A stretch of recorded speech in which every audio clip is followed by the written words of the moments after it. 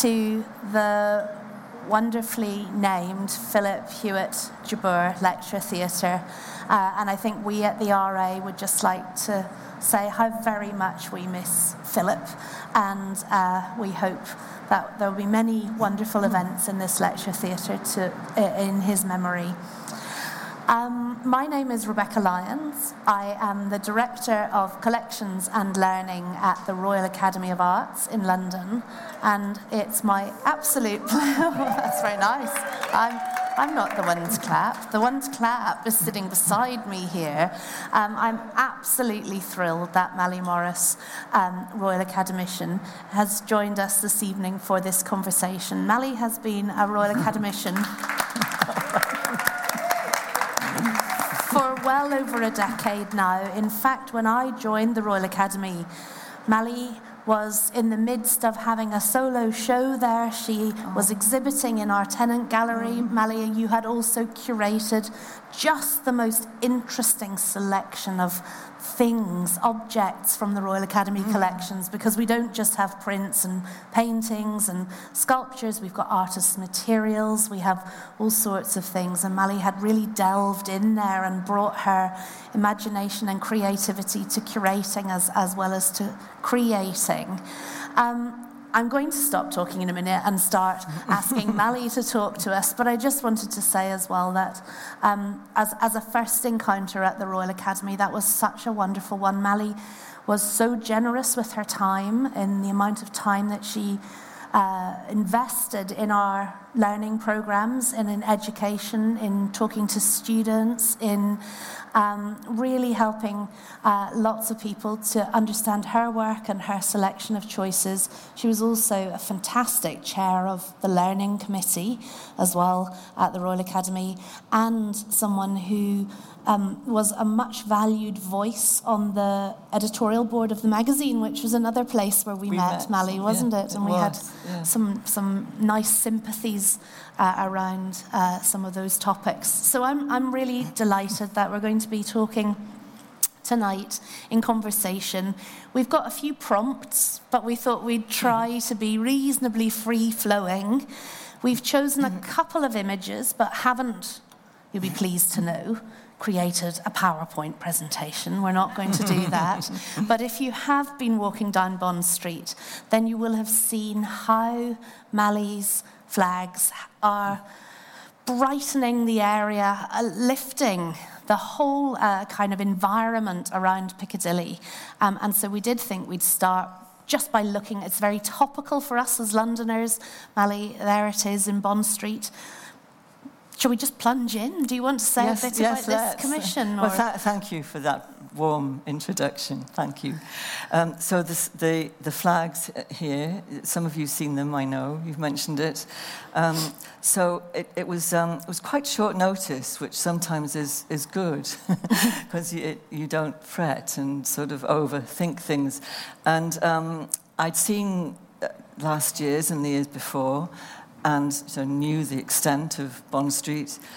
And when I was asked to do it, at first, actually, I thought it wasn't for me, because, I put in a statement somewhere that the process to get to paintings is quite complex and sometimes awkward. And although I do end up with, I hope, some clarity in the painting, they're never designed.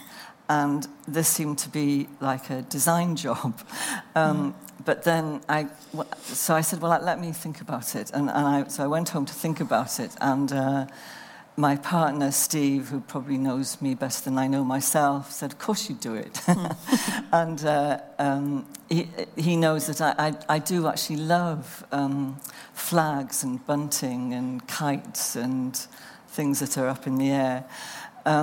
So I set about thinking what I could do. And I knew that there would be 3 across and 11 rows down. And it seemed sensible just to have 3 designs rather than 33, and that those 3 could be alternated in a fairly random way. And I tried quite a few different possibilities kind of ideas that I'd had in recent paintings, but none of them seemed quite right. So in the end, it suddenly dawned on me that there was a series I'd made, I think it was 2013, that was called the Ashbury series. Quite a few paintings, some small, some big. And they might work because there was this, a kind of, I call it a lattice, that dark, brushy lattice across the bright coloured checkerboard. And that would link the three across so that they wouldn't be three very separate things. And then in the paintings that I make, either on canvas or paper, when the dark lattice brush mark is put across, when it's still wet, I clear away to get at the colour underneath. So the circles that you see are actually the colours that are buried under that dark colour. So they're not circles put on, they're sort of excavated. Revealed, exactly. And I was hoping... How do you do that, Mally? Well, on the canvases and on paper, with a round sponge to start it off anyway, sort of that sort of manoeuvre, and then clear the edges and sort of clean the edges. But the surface has to be very smooth, otherwise the cleaning... It wouldn't clear cleanly. It has to be a bit like a window or an ice rink or something, so that the paint comes off cleanly. And it was something I'd been interested in for a long time, this burying colour in order to rather perversely cover it up and then find it again. Because it sort of combined a very deliberate composition with a certain element of risk or randomness. So this format seemed to me to have possibilities. So I made 3 of the paintings. Actually were nearly always close to square, but these obviously needed to be this format, the flag format. And so I made a few and got the 3 that I wanted. I mean, to go into some detail, the open end is on the left-hand side of that one and that one, but not on that one. So I was sort of playing around a lot with symmetry and asymmetry, and wanted the yellows and the reds, the circles, to sort of bounce along down the street. And those were eventually okayed by the people that needed to check them, that there was nothing political or pornographic about them, which there obviously isn't. There are quite strict rules, aren't there, for street commissions? Then they were photographed by, very expertly, Matt, the wonderful designer at the RA, said he'd never seen such excellent photographs in great detail. And then he warned me that that process in colour reproduction relies on the mixing of 3 colours, but when it goes to the people that make the flags, that digitally print them on the fabric, it's a 4-colour way. I knew nothing about the science of this, what I do now. And he said, you might be disappointed with the blues and the greens because it can dull them down. And we asked for a sample, and indeed it had done. But he said, don't worry, because it's the yellows and the reds not only survive, they're often even brighter. So I thought, but I didn't know until I went to see them when they were up how it would work. So that it was rather nerve-wracking. And but then when I did see them, they looked pretty much like the things I'd made in the studio. Yeah. I mean, what I've always loved about your work, I mean, lots of things that I love about it. I've always loved its bold colour, but I love that construction of space through colour. And I feel that actually, although there's always that sense, isn't there, that like looking at a slide or a reproduction, you're not looking at the real thing. Actually, you do get a sense of the brush mark here. You do get the sense of that. Well, I'm really pleased to hear that. I was actually very kind of insistent, I suppose, that transparency of the brush mark would, I kept saying, it will come across, won't it? It will, will show. Because if it was too dense, it somehow would flatten everything out. And if it wasn't dense enough, it would not work either. So, and that in painting, that construction of, well, luminosity and space it's always of real central interest to me. Yeah. Well, it's certainly a beautiful presence in Bond Street at the moment. I wondered as well, when we spoke a bit in preparation of this, something that had also really interested me, those brushstrokes, they are bold and they're visible, but you talk a lot about touch rather than gesture.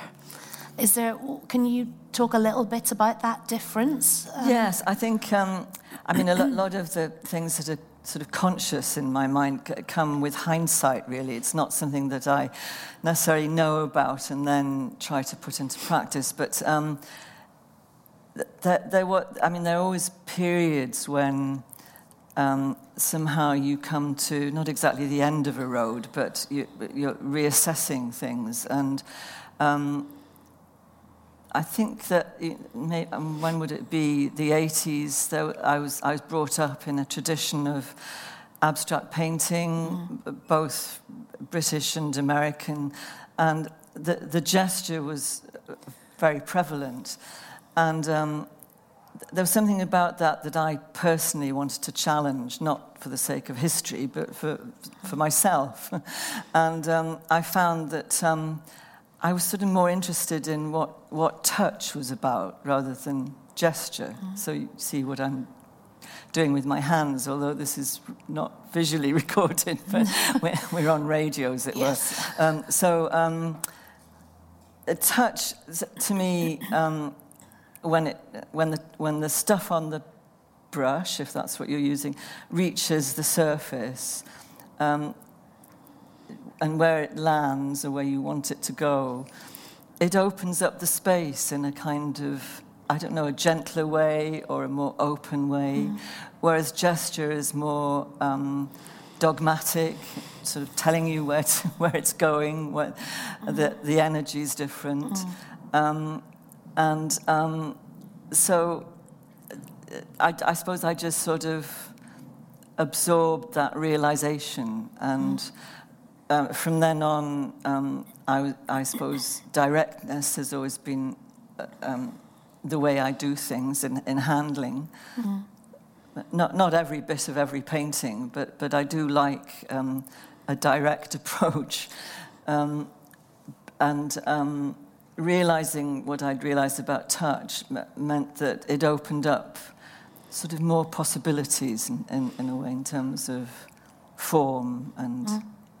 Yeah. I like it. I like it because I think we so often associate that kind of period of gesture as being this sort of male way of claiming canvases and of kind of the I'm not suggesting that a woman doesn't have the right to that, but it seems to have aligned itself with a very kind of male period. The macho thing. The macho, mark making.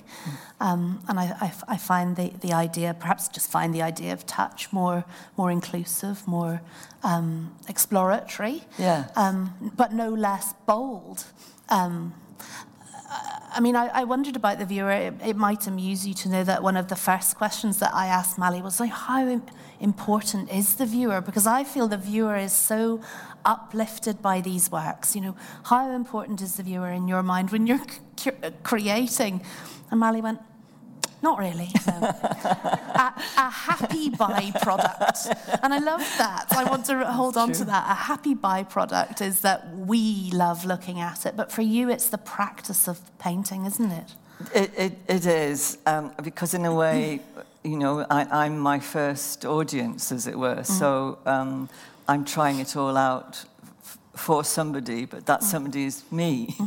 And I couldn't second guess how anybody else's eyes or psyche might respond.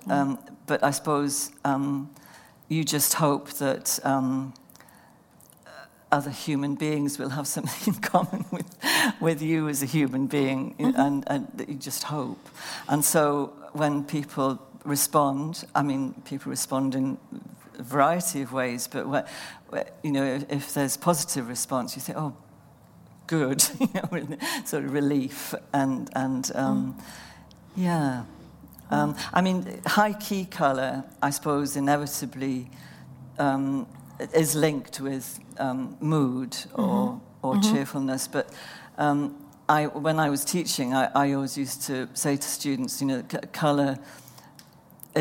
I mean, the colours have names on the tubes and on the pots, like red or blue, or, you know, a whole range of blues, a whole range of reds. But when you're painting, you don't think in words. You're thinking in a kind of precision of relationship, and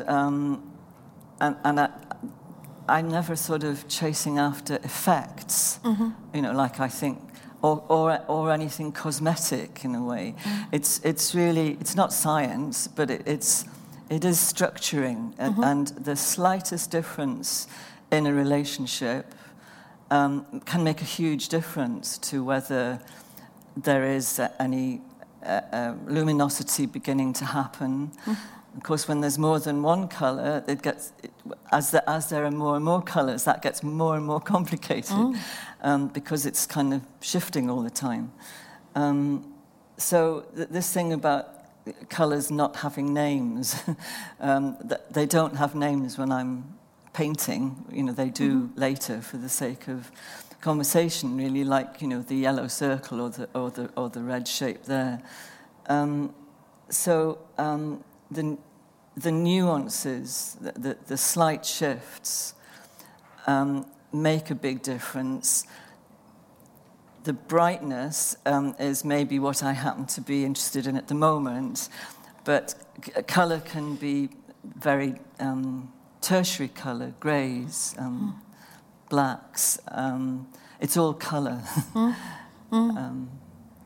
Well, I mean, often, I suppose, thinking about the great colourists in the history of art or whatever, I do associate your work a bit with Matisse, not just in that bold colour, but also in this incredible kind of humanity and positivity of spirit. You know, he was such a positive individual as well, I think, in his impact as well. Well, that's lovely to hear that. But I mean, absolutely. I mean, once we were talking, Rebecca, you said, you know, what about influences? And that really gives one pause, because when you get to my age, there have been so many. It's a bit like, where do you start? But Matisse is an abiding influence, love. So I sort of, I think I was introduced to him with great luck, actually, when I was, what seems to me now very, very young, when I was at school. So this was a grammar school which tended to have a rather sort of academic tendency, and there were two of us doing art. It wasn't encouraged to do art, but there were two of us. This is in Wales? This is North Wales. This is back in North Wales. Yes, okay. yeah. This particular school, we moved around a lot as a family, but this particular school was in Llandudno, and so the two of us were in the art school, art room, we called it, the 2 years of the A-level course there. The first year was Mr. Clayton Jones, who was very elderly and wore marvellous three-piece suit and tweeds. He was sort of very formal and lovely. But he would sort of go anywhere that we wanted, we being this friend, Jackie, and me. So once I think one of us found a Matisse postcard or book, and he said, yes, let's look into him. We look into him. and we did. And then amazingly, we found Jackson Pollock, and he said, yes, I've never heard of him, but let's look into him. So this was 1960. And then he retired, and we wondered what on earth we would do without him. But his successor was the opposite. He was straight out of university fine art department, Newcastle, so young, dashing, and he was great too. And he said after a while, had you thought of going on to art school? And I think I was destined for English literature. That's what my other subject that I really liked. And so I thought, it'd be marvelous to go to art school. But my parents didn't know anything about art schools. I think they were horrified at the idea, kind of fantasizing about what went on in art schools. But especially in the 1960s. Yes, just beginning. beginning. Yeah. News was just coming in, and so he said, "I think you'd really like Newcastle." So there were only 3 university departments that did fine art in those days, and Leeds and Newcastle and Reading. So I applied, and as soon as I got to Newcastle, I fell in love with the city. I just loved it.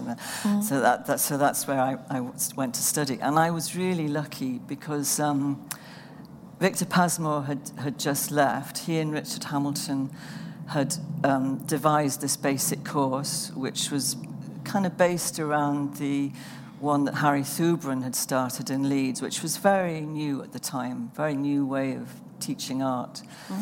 And now Richard Hamilton was kind of in charge of that first year.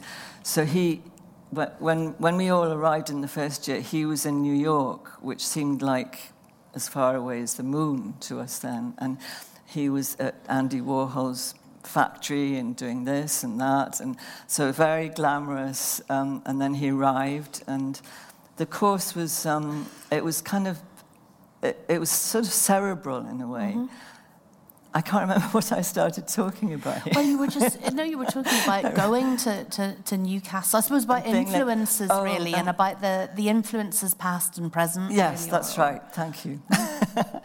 And so what was really great good fortune was that there was what Richard Hamilton brought to it, which was utterly contemporary. But also that Rafe Holland taught art history.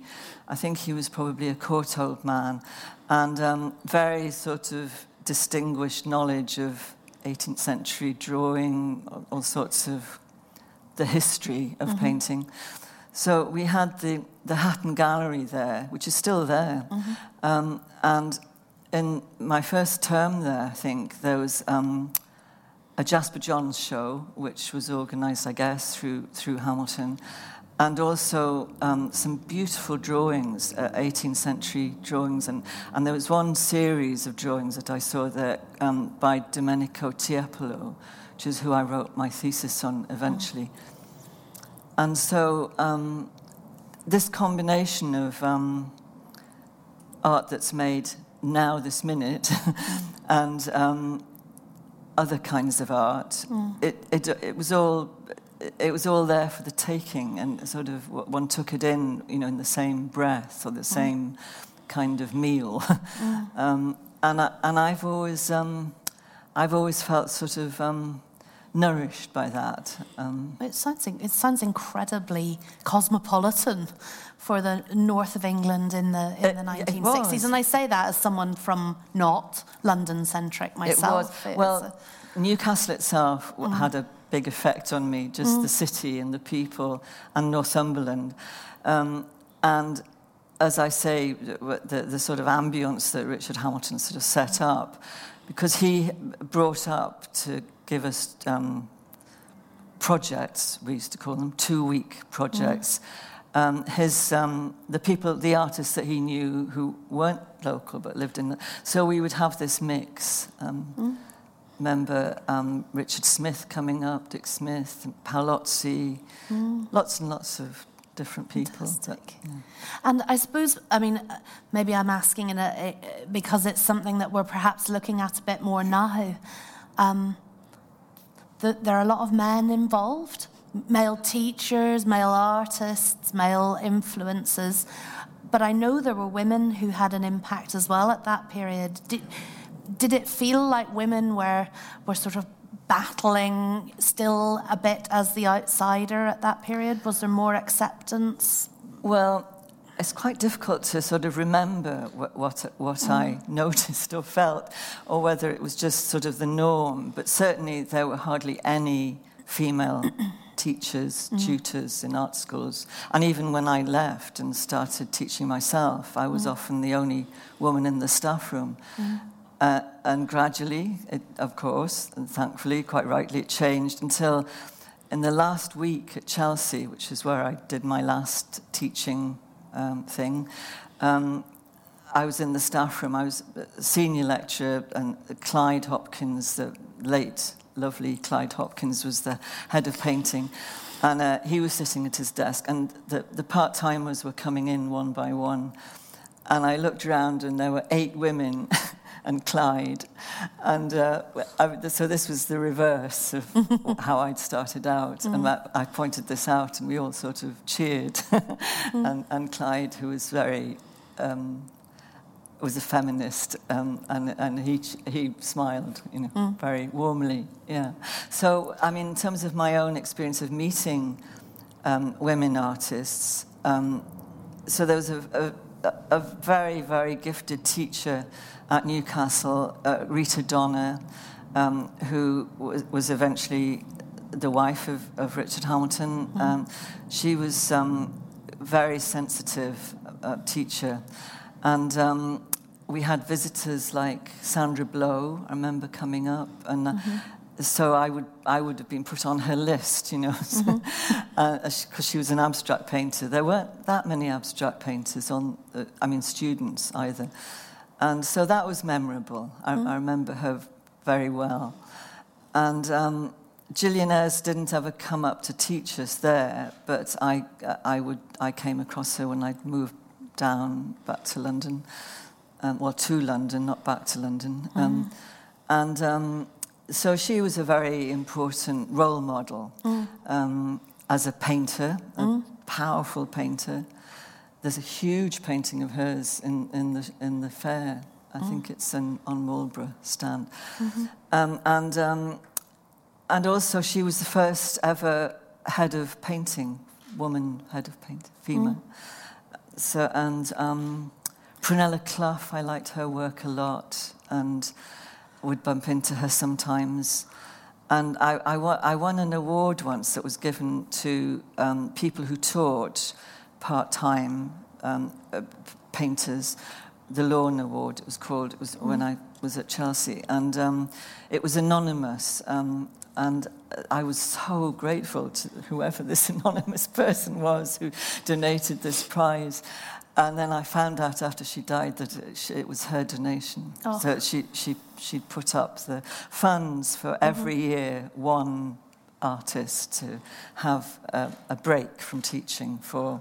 How lovely. Yes, fantastic thing to do. It is, isn't it? To give that space, I suppose. Exactly, yeah. And so... From Wales to Newcastle, just to recap on this, from Newcastle you went to Reading, actually, as a postgrad, didn't you? Yes. And then you hit London. I went back to the Northeast for 2 years. Okay. I didn't know what I was going to do. None of us seemed to know what we were going to do after we'd finished on the... So I wrote off for lots of jobs, teaching jobs, art school jobs, and amazingly, to me, got one in Sunderland, which meant I could go back. I lived in Newcastle and I think it was 2-3 days a week. And so I was there for 2 years. But then, almost on an impulse, actually, I decided I should be in London. I think it was, I'm not sure why, really. I think maybe there was more art to see there. I think that's what it was. And that I needed a change. So I went down to London and stayed in a tiny, tiny room in a friend's flat for a little while. And we were having a drink in the pub one night with some friends, and one of these people who I didn't know said that he was leaving a job, a life drawing job in John Cass School of Art. And I thought, oh, right. So, and I was telling you the other day that, you know, looking back, the cheek of it, I just went along there, no appointment or anything. It was that kind of give us a job line. I didn't quite say that, but I just said something like, I hear you've, you know, got to have a vacancy. And I think the chap said, how do you know? I just heard.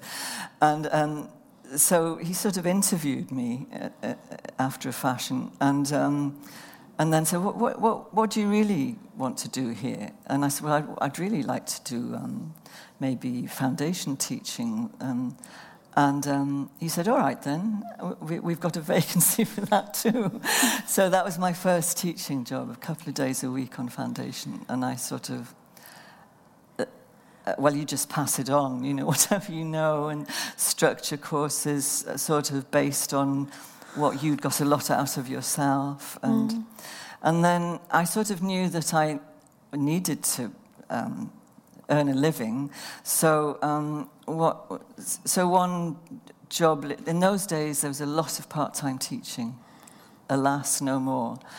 And so many of us would sort of, we travelled the country.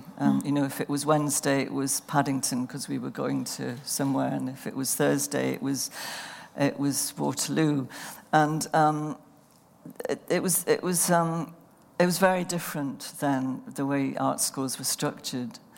But you always sort of carved out that space for your own practice, didn't you? Exactly. That seemed instinctively really important, that I would only do 2 days a week doing that.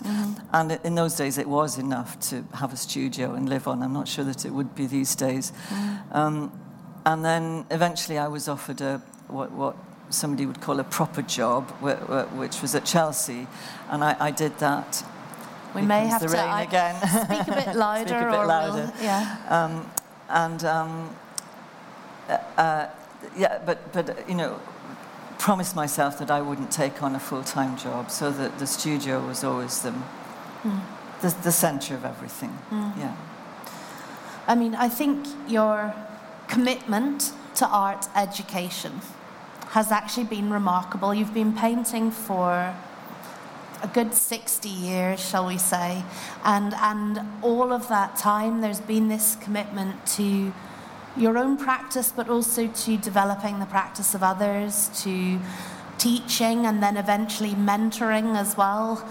It's an area that where I feel, and this may resonate with some of you in the audience, where artists now almost have to take a kind of cultural leadership role in advocating for art education. Yes, yeah.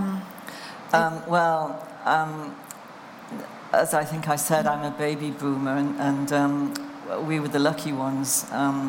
We had the NHS, we had free education, university education, grants to go to university, even living grants. I was actually given a grant to go to Venice to study for my thesis. Unbelievable now. And we were saying the other day, we thought it was for everybody, for always. We really did. And, you know, when it slowly dawned on us over the recent years that this wasn't the case, I think those of us who did that part-time teaching that I was saying, you know, travelling the country, we became almost a sort of ad hoc community, you know, on trains and in art schools and so on, and you made new friends that way. And even if we told ourselves at the very beginning that we were doing it to pay the rent, you quite quickly develop a vocation for it. I don't think anybody carries on with it unless they do. And I think even the most unlikely people develop this vocation and find a way of working at it. And so... sorry to... No, and I was just thinking from something I've just thought of, actually, that goes for studios too, the communities that form when groups of artists get together. If they have there's an industrial building like an old factory that becomes studios for anything from 6 to 60 to hundreds of people. I'm involved in a charity that provides studios. This is in Deptford, in South London. And quite a few of us had a very idyllic, ramshackle set of studios in Greenwich for 20-odd years. And then I don't know how we managed to stay there for so long in such a desirable area. My goodness, here we go. You've got your brollies. Anyway, we found this building in Deptford, and there are 44 artists there. And it's a charity with trustees. And I think some of us, from the beginning, we were more interested in finding a place for studios. But because we're a charity that has an educational aim, the same kind of vocation sort of developed. And now we're really proud of what we do. We have a gallery there that's not for us, it's for, a committee of artists selects programs for shows. And, but we've recently had a mentoring scheme. In fact, the first year has just come to an end, and the second year is about to start. And 2 of the artists, I was one of them this last year, mentor 2 emerging artists. It doesn't matter how old they are. They're in between finishing an education and moving on into professional practice. And so we give them at the studios a free studio for 1 year, and the mentoring that we as individuals, but really the whole community offers. And so when I was instrumental in trying to, I'm not a fundraiser, but by accident I found somebody who was prepared to cough up for this. And he said, we were talking about what mentoring is, and it means many things to different people. But we knew it wasn't teaching, and then he came up with that lovely phrase. I think it's in the Alan Bennett play. That it's pass it on. You just have to pass it on. And I think that's a lovely idea, and actually. There's a display here at the fair in its advanced graphics stall, which is dedicated to Bert Irving, who I'm sure many of you know his work. He and his wife Betty, I think it's their 100th anniversary birthday this year. Yeah, both of them must be the same age, were born the same age. And he was so generous as a senior artist to younger artists, as were many of that generation. I've mentioned Gillian Ayres and people like John Hoyland. They came to our openings. This is when we were very young artists, and engaged us in helpful conversations. And I was very touched actually to see. I walked in yesterday to have a look around, and it's a very beautiful display there, and I just remembered Bert's generosity. So that's another version of passing pass it on. Will it also remind the audience where to find that this evening if they go back out into the fair? It's in this. I don't know the number or the location, but it will be on your maps. It's Advanced Graphics is the name of the gallery that represents him. And actually, something very nice happened recently. A few months ago, I was contacted by somebody I didn't know who lives up in Harrogate. He's quite young to be a collector. Well, I mean, you can be a collector at any age, but for the size of his collection and the sort of quality of it. And he had begun to collect abstract painting from around the 70s, 80s, 90s. And he moved to Harrogate and offered it to the gallery there called the Mercer Gallery, which is a big, beautiful sort of Victorian space. And eventually they'd said, yes, let's do it. And so I went up to see this, because he has some of my very early work that I hadn't seen since I'd painted it, and it had gone off to, I was with a gallery when I was much younger, they don't exist anymore, Nicola Jacobs in Cork Street, for anybody old enough to remember those days. And so I think they'd gone into one of my first shows and must have been sold, and then I think perhaps he'd bought them from somebody. And so I was seeing these paintings that I'd made in 1979, 1981, and I hadn't seen them since.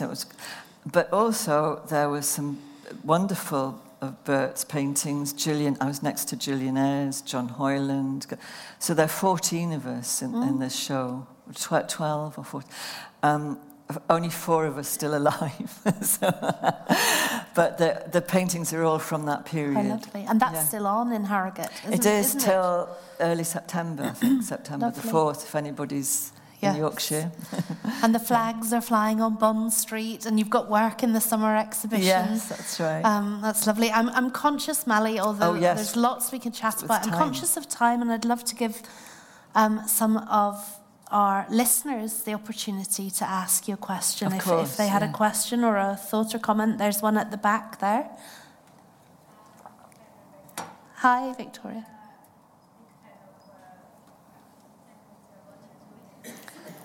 Actually, yes, look, there we are. There's Victoria, hang on a second. If you just 1 minute, the mic will give come you a your microphone. Way. Yeah. Thanks, Mariana. So, hi, Rebecca, and you know, I'm a big fan of RA and what you're doing, and all the projects when you take art out to the streets outside of the museum walls, and I still remember that amazing project with Vanessa Jackson. And I would just like to ask this question to Molly. How do you feel seeing your artworks outside of the museum walls? Is it really different? Thrilled. I didn't know how I'd feel. You know, as I said at the beginning, I wasn't sure until I actually saw it, you know, how it would look. So that was a very testing moment.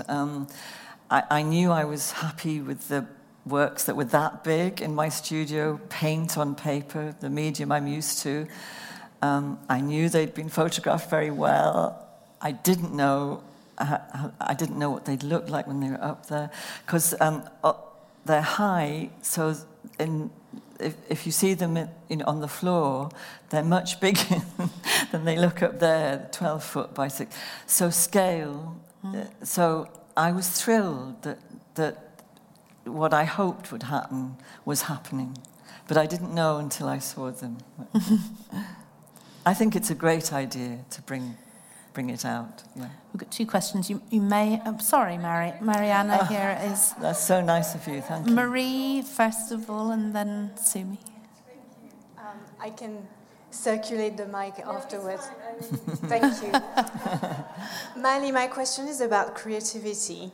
And I was thinking about Turner and his use of color, and we know that with time, with the decades, instead of narrowing down his palette of colors, he broadened it tremendously. And I wanted to know, as an artist, how have you pushed your creativity and your use of color and forms as you went? That's quite a big question to think about. I mean, when I'm in the studio, it feels almost a sort of, it's a job, it's work. And I sort of get on with it. And so that means trying things out that are of interest currently to me, the last work or the last few works. And the things I try out might not work. They get abandoned or put away or torn up, and then something surprises me or gives me something that I'm interested to see. I think about painting a lot when I'm not painting, and that might be to do with what I'm reading, what I'm seeing. Seeing, I travel to see art, some of it has a very visceral effect on me. I talk about if something really moves me, my face tingles. It's kind of very physical. It's out of my control. It's kind of involuntary. So it's very, as I say, visceral. Mm. But I'm interested in the, perhaps you'd call it the intellectual side of the study of the practice of painting. And I'm positive that this feeds in to the days in the studio when I think I'm not thinking, because by now you absorb being moved or thinking or debating. It's not conscious. Well, it comes in and out of consciousness. So to try to answer your question more directly, I don't try to expand my creativity. I just hope it's happening. and I think the reason I might not use the word creativity for myself. I use it in conversation, but I don't think of me being creative. I think of me painting.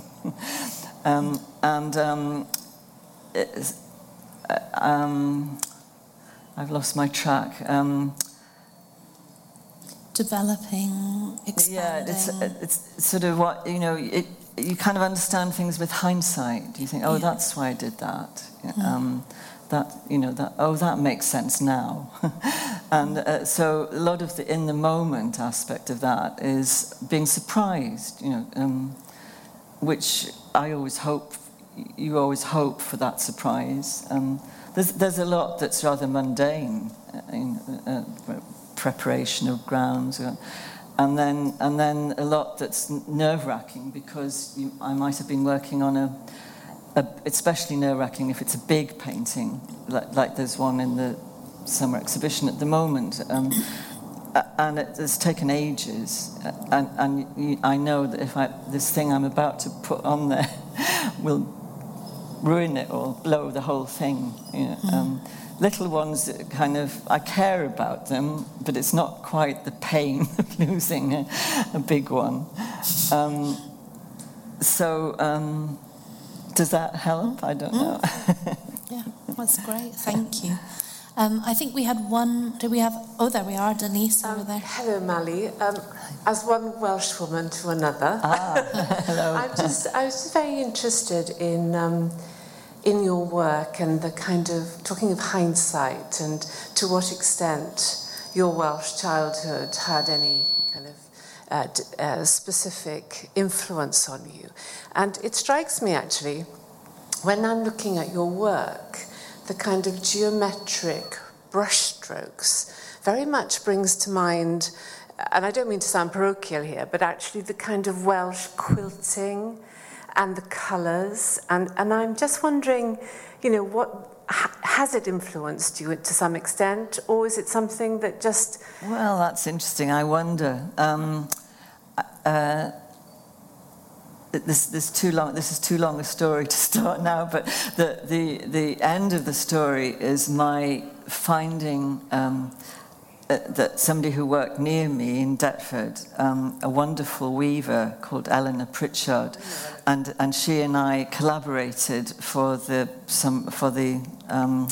Royal Academy on a blanket of weaving, and the way we worked out how to collaborate was to just go to each other's studios, workshops, which in the same street in Deptford, and it was marvelous, actually, much more much more exciting and interesting than I thought this project would be, because I have lots of pots of paint on shelves, and every now and again I try and order them, in sort of colour ways, so I know where to go for the reds. And she has her yarns in almost exactly the same way on her shelves. And so we began to discuss how in this pattern that she'd already got, and she showed me the weaving happening. It was magical, this, on an old loom, the warp and the weft and it sort of things. And so this thing happening with the weaving, I explained to her my interest in this thing happening in painting, spatially, which is earlier on saying to Rebecca introduced it as colour and space, a colour making light. If there's light, that emanates, so that's spatial. It's not a sort of depiction of space, like this person is sitting in front of that. It's a kind of moving, abstract space, I suppose you'd call it. And so it got more and more intricate, this sort of comparison. I don't know that I'd be influenced from... I remember my grandmother having those beautiful Welsh blankets that when I stayed with her, I bought one on eBay a few years ago just to remind me of her, and just because I wanted one myself. And when it arrived in its funny black plastic bag, I took it out and sort of put it around me. It was like being in her bedroom again. But I think actually I was not brought up Welsh speaking. My father didn't speak English until he was about 5, born at the foot of Snowdon.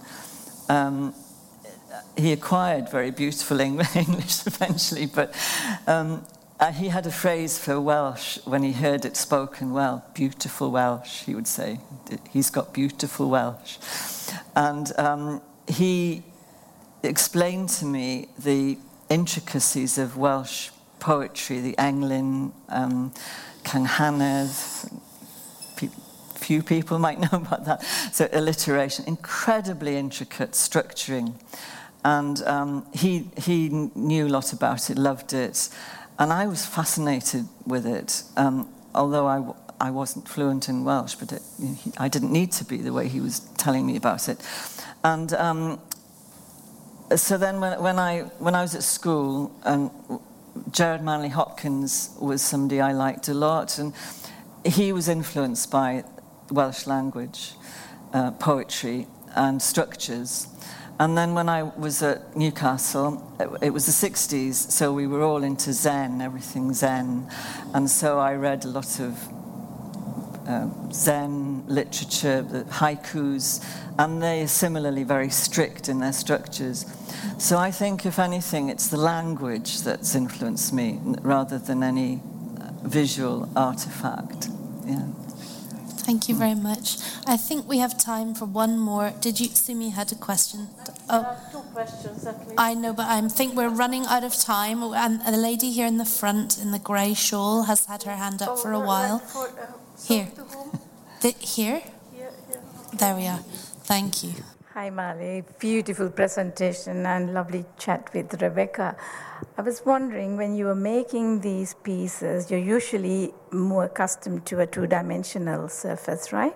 But with these, as they are 3-dimensional objects with a front and a back and the dorsality, whether you arranged them, did a little sort of scale maquette piece of the rhythm to test the rhythm of the 3x11 repeat motifs happening, and weave it from both angles, because the street is accessed from both sides, and the weaving, the wiping, all that kind of begs to be both-sided, right, double-sided. Whether you had tested it? That was all very pertinent and important. Yeah. So I had a conversation, an email exchange with Gary Hume, who made them last year, and he kindly sent me a photograph from his studio of a little maquette that he'd made, and so I thought, maybe I'll do one of those, and then I thought, no, I don't think I will. It just didn't seem the way I think somehow. I just wanted to imagine it. But a really crucial moment was when I'd made the paintings on paper, that big, and the three that you see in the front row there, they were the ones that I'd made that big. And I was working with the great staff at the RA, and Matt Hunt is a designer there. And we met up, he actually came to my studio and he said, look, I've done this. And it was, it looked like that, actually. I mean, it was a mock-up. I couldn't have done it. It was on a computer, Photoshop. I'm not sure how he did it. But the photographs of these three paintings, that big, he'd made them look like the flags. And that was the moment when I thought, oh, this is going to work, and I can see what might happen here. And so that was when I knew that I wanted the repeats to be random, so that let's say the yellow discs would sort of bounce around, not in too rigid a system, but and then it suddenly dawned on me, and this was in conversation with Matt. It really was dawning on me as I was looking at this mock-up why I'd got so interested in it. I couldn't put it into words before, or even thoughts.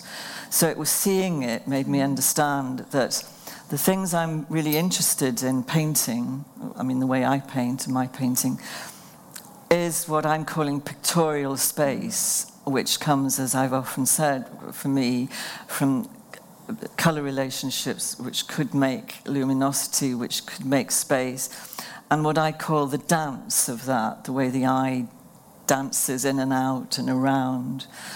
And I love that in any painting, whether it's Titian, Matisse, Indian miniatures, anything that I've ever fallen in love with. And so the way you're taken in, if you catch sight of something that invites you, you follow the invitation in, and then you could be moving around forever in that.